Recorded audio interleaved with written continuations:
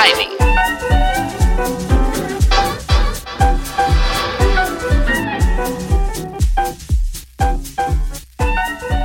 Ladies and gentlemen, boys and girls, welcome in to the inaugural episode of the Fantasy Brew Review.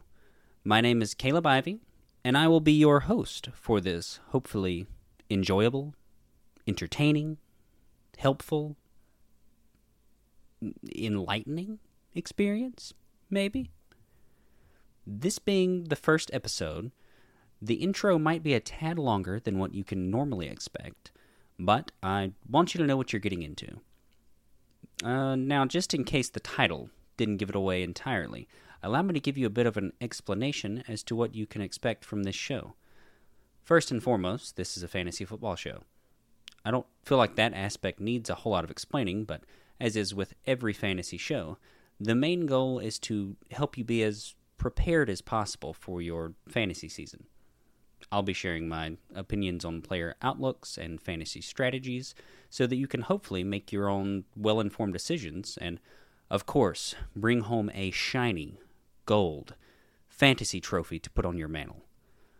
Along with preparing you for your fantasy championship run, there are two other aspects of the show that I'm very excited about and I hope you will enjoy. So at the beginning of each episode, there will be a brew review. Some days it'll be a coffee, and some days it'll be an ice-cold beer. Each beverage will be given a grade and ranked. The goal is to have the rankings of these coffee and beer reviews so that you can reference when choosing your own beverages. I know I said goal, like maybe it'll happen, maybe it won't. It'll definitely happen. And those will be up on our website. That website's not up yet, but it should be up sometime in the next few weeks. But we'll cross that bridge when we have more than one beer under our belt. And now the final, and because I'm honestly a huge nerd, probably my favorite aspect of the show is the review. Now, I want you to make sure you're seated before I tell you this. But this podcast will actually have two reviews. The aforementioned brew review, and once a week there will also be a review as it's spelled in the title. Defined by Google when you type in review as a light-hearted theatrical entertainment consisting of a series of short sketches, songs, and dances, typically dealing satirically with topical issues.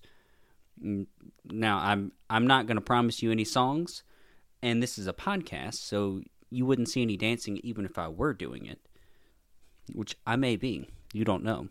But the short satirical sketches will definitely be here. And this will be in the form of an old-time radio show at the beginning of one episode a week, where you will follow along with Dr. Anthony Dot, or Dr. A. for short. Like average depth of target. Clever, right? And you will follow along on his mysterious quest to build the perfect fantasy lineup and reclaim his fantasy title. Now, don't fall out of your seat with excitement just yet, because that show is not actually going to start until the NFL season starts. But I wanted you to be prepared ahead of time. But you can hang around at the end of the fantasy portion of this episode to get a little bit of a taste of the type of shows that you'll be hearing later on. All right. Enough boring you with introductions.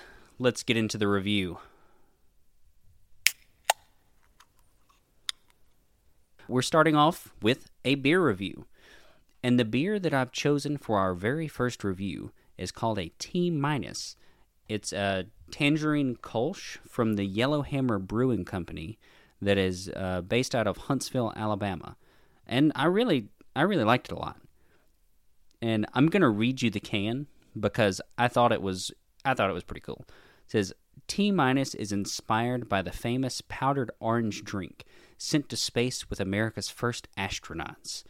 Notes of tangerine brighten the palate and pair wonderfully with the clean finish of the German-style Kolsch. Which, I mean, I don't know. I thought that was pretty cool. If you couldn't tell from the name of this podcast and the introduction of the show, I love a good theme. If you theme something well, you've just about sold me. So, this beer, it got me hook, line, and sinker, man.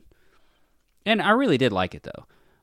You could definitely taste the tangerine, and it had that, like, I don't know how to describe it. It had that twang that you taste in, like, German beers that I really have no idea how to describe. But literally, my first thought when I took a sip was, like, I've tasted that little twang in Epcot in Germany. So, hopefully some of you know what I'm talking about. But, honestly, I don't know if you will or not. But a huge congratulations to the Yellowhammer Brewing Company and your T-. You are currently sitting at first place in the beer rankings. You're also last. But hopefully not for long, because I really did enjoy it. I'll try to pick a really nasty beer next, so just to make sure that you're... Oh, and I'm going to be honest. I just realized in the introduction I'm supposed to give it a rating as well. I forgot to come up with a rating. But I'm going to give it an 8.4, which is an entirely arbitrary number that I just came up with. But we'll just base that'll be the baseline, and we'll just base all of the other beers off of that. It'll be fine. All right. Well, that's enough of the review. Let's get in to some football. And coming up next, for your listening pleasure, the new sports craze that is sweeping the nation. American football. So, this episode is going to be focused on running backs and some of their ADP that I think may be a little bit wonky. Some are going too high, some are going too low. You'll just have to listen and find out. So, let's get into it. The first player that I have on my list is a too low candidate, and it is Austin Ekeler. I'm a huge fan of Ekeler this year. He is my running back 6, while Fantasy Pros has him as the running back 10. And the reason being is because I like his odds of being the guy in his backfield, seeing a huge amount of work in the receiving game, and being on a very good offense. So, combine all of these things, mix them together, and I think that makes him a relatively safe draft pick. Which, to be fair, we're talking about the first round, or the cusp of the first round for where Ekeler's going. So most of these guys are safe. For instance, one of the guys that I have him going over is Nick Chubb, and I would consider Chubb to be a relatively safe pick as well, with the amount of work he should see on the ground. But he won't see nearly the volume of receiving work that Ekeler will, and he'll also have Kareem Hunt siphoning off carries, which could definitely cap his upside. But back to Ekeler for just a minute.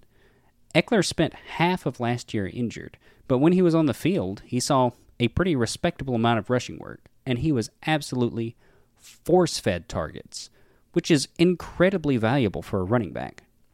In 8 full games with Justin Herbert, which I removed week 1, where Tyrod Taylor was the quarterback, and I removed week 4, where Ekeler left early due to injury, he racked up 63 targets in just those 8 games.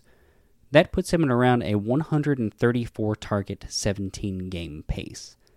If he even gets remotely near this many targets, not only are his floor, but his ceiling is absolutely through the roof. Only a handful of running backs have the ability to see that type of target share, and 2 of them are sitting in my opinion, a tier above him in CMC and Kamara. The thing that really held Ekeler back in the past is touchdowns, and he only scored 3 last year. While he may not be your prototypical goal line type of back, touchdowns are still a pretty unpredictable stat, and with the volume that he should get on what should be a very good offense, you would expect those numbers to go up.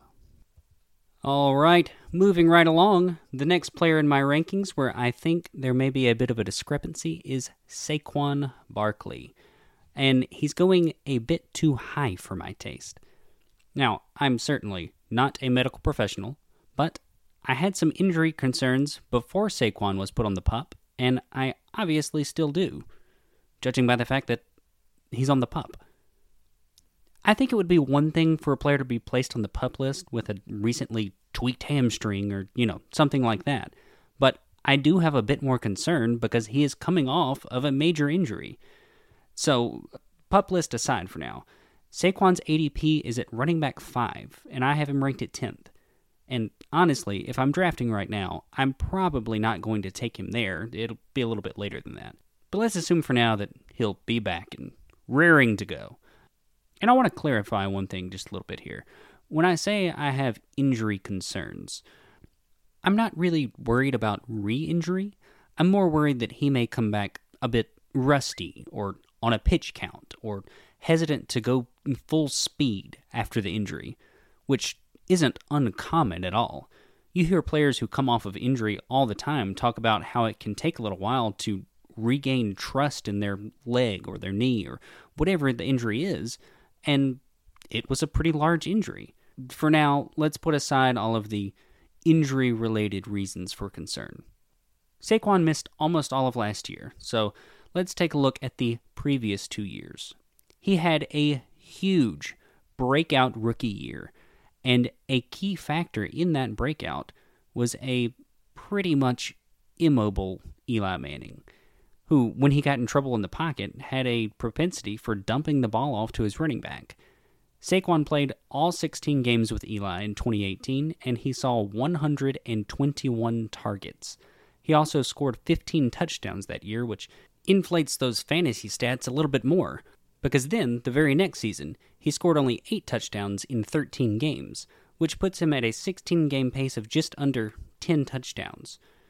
So, don't get me wrong here, that's nothing to shake a stick at, and as a matter of fact, it's pretty darn good, but a 5-touchdown difference in fantasy points is pretty significant.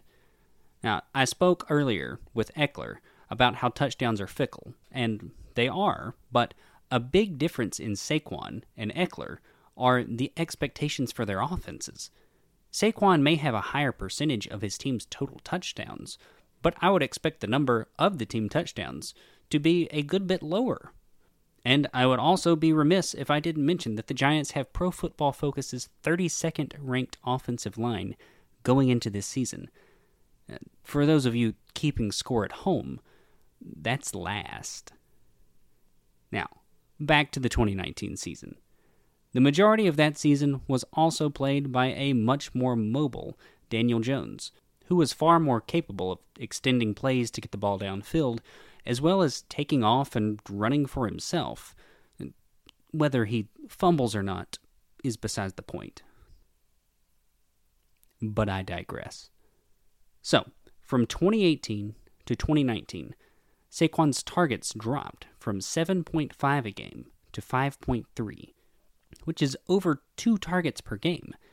That's still fine, but again, I'm not trying to make an argument for why Saquon will be a bad fantasy player.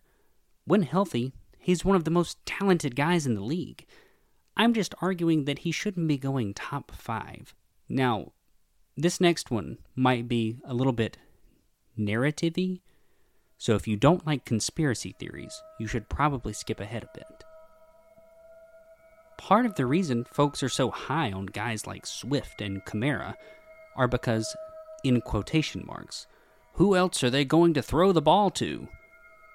Well, the Giants just signed Kenny Golladay, who I would certainly expect, with the way he's being paid, to have a good number of targets. If those targets lead to offensive production and more touchdown opportunity for Saquon, great! That's what they were going for. But what if Golladay soaks up a boatload of targets and the offense still sucks? What if the offense not being good is purely a Daniel Jones problem, and he throws to Saquon less because of Galladay's presence? But Golladay is hurt right now anyways, so let's get back to the real world. As I just mentioned, there is certainly a world where Kenny G helps Daniel Jones to level up the offense, a la Stephon Diggs and Josh Allen last year. And that presents Saquon with a lot more touchdown upside, yada yada.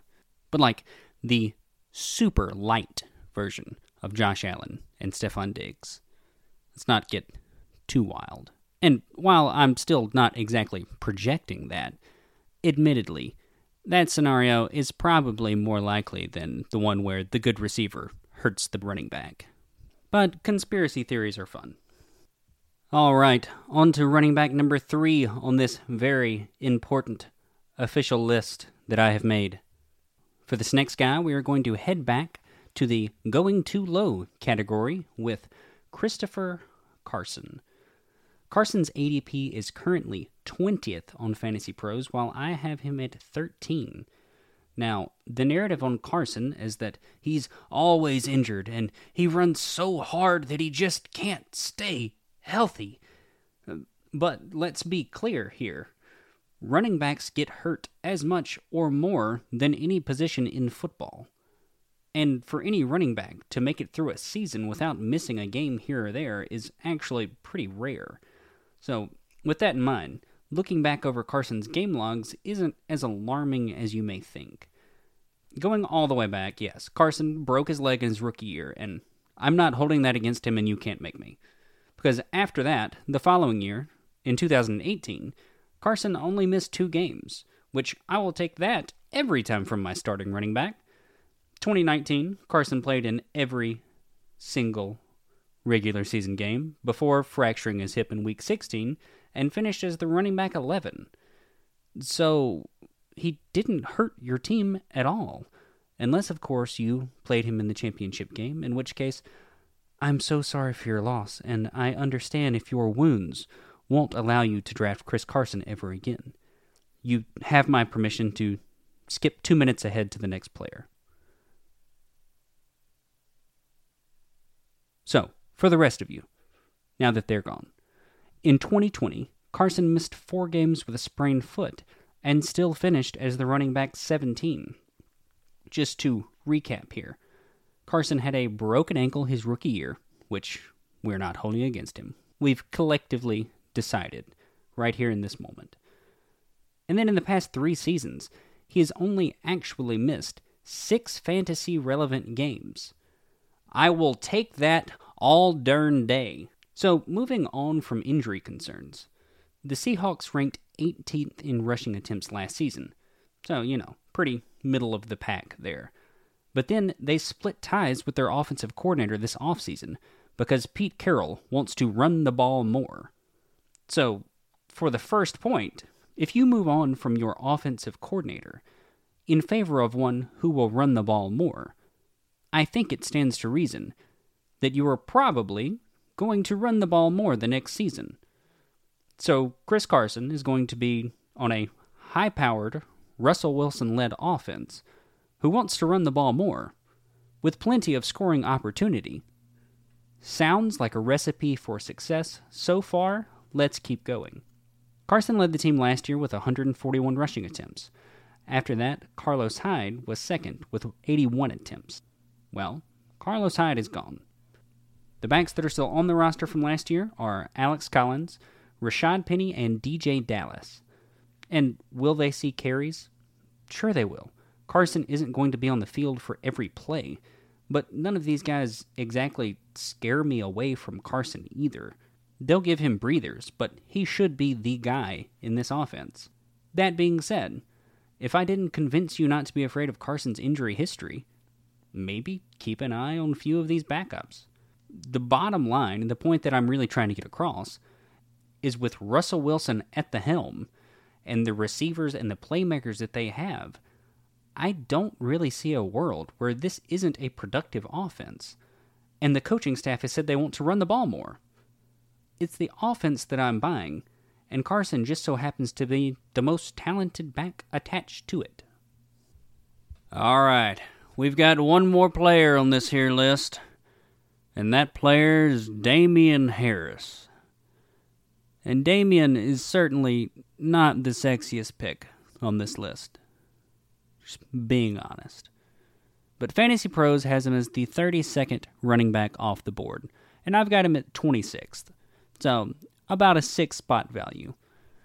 People are off Damien Harris this year, and with the way that the Patriots' offense sputtered last year, it is kind of hard to blame them.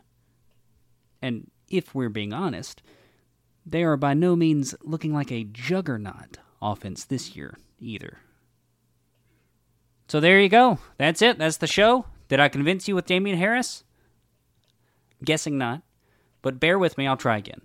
I'll give you a few reasons why the team should probably improve. For starters, the Patriots had multiple key opt-outs last season due to COVID, particularly on the defensive side of the ball, and those players are back this year. They also spent a lot of money in free agency this offseason, and all signs are really pointing towards a very solid defense and a not great, but certainly improved offense. Two of the biggest signings that the team made this offseason were two tight ends, Hunter Henry and Jonnu Smith. And with what they are getting paid, you would certainly expect them both to see a lot of playing time. So, if you are piecing this puzzle together the same way that I am, spent loads of money on defense, loads of money on tight ends, iffy quarterback play, it sure seems to me like the Patriots are planning on running the football. And honestly, that is probably their best plan of action if they want to win football games. Some good old-fashioned running the ball, stout defense, managing the clock. It's not fun for the rest of us unless you're the Patriots or a Patriots fan, but it will probably win football games. And they're okay on offense. They made some solid additions at receiver, and they added the two good tight ends that we've already talked about. And then at quarterback, they've got Cam Newton, who struggled mightily last year, and they've got a rookie in Mac Jones. So, in my opinion, one of two things will happen at quarterback. Either, number one, Cam gets in the full offseason that he didn't get last year. He's healthy, and he plays much better than he did last year. Or, number two, Cam is just done. Mac is the starter, and he plays much better than Cam did last year. Either way, I think it's an improvement over last year. Now, as far as fantasy football is concerned, Mac is almost certainly the better option for Damien. He's not exactly as mobile as Cam is. He should be much more inclined to dump the ball off instead of running it himself, and he shouldn't really take away any goal line carries. But either way, the offense should be better, and in the end, that's better for Damien. But how about let's talk about some actual running backs, since this is still a running back episode for a little while longer. Damien should be the clear RB1 on this depth chart. He's clearly past Sony Michel. There is James White, who will no doubt still be involved as the pass-catching back, but he probably won't do a whole lot in the ways of taking early down work from Damien. And then there's Ramondre Stevenson, who's a rookie running back out of Oklahoma, and thus far he has had less than glowing reports out of camp.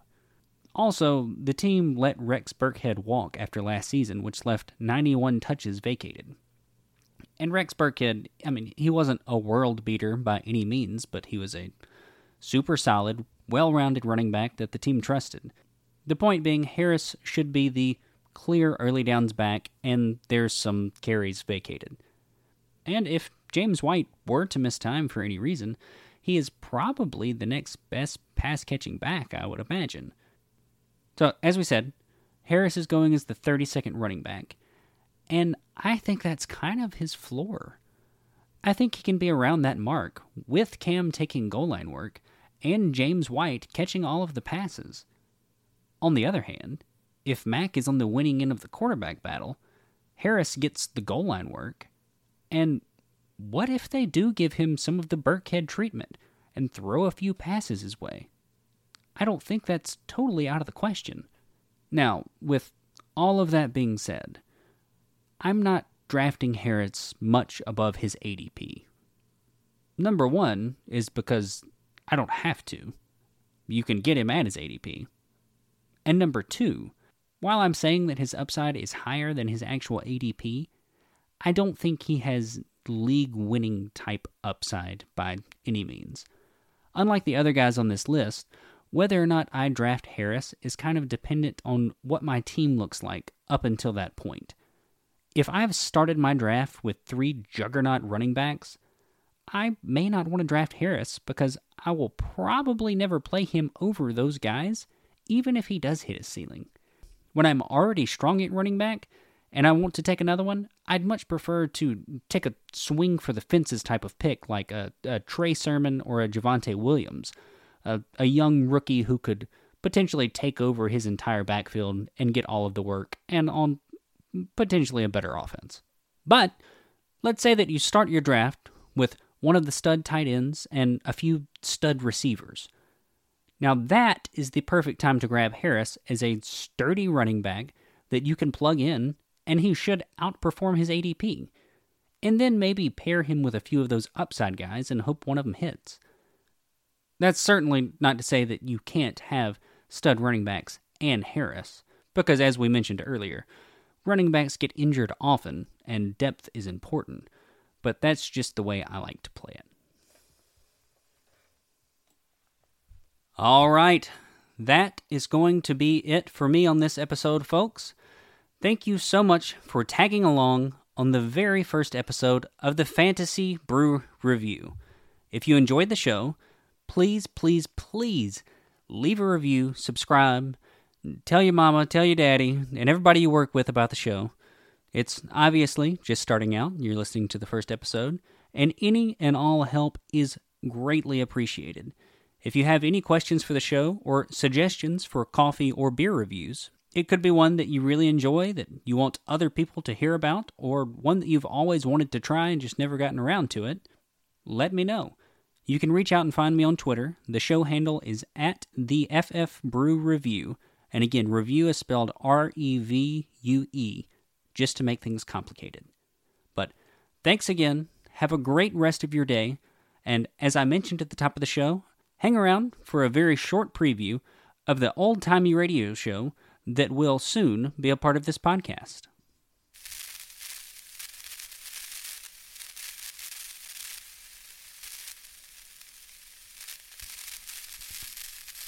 Many years ago, Dr. Anthony Dot was a happy man. He had a beautiful wife, dutiful children, an adventurous disposition, and a winning smile. And then it happened. On a dark and gloomy night in early January, the very thing that kept him going, his most prized possession, his life's work and purpose for his very existence, was stolen right out from under his nose. His fantasy title.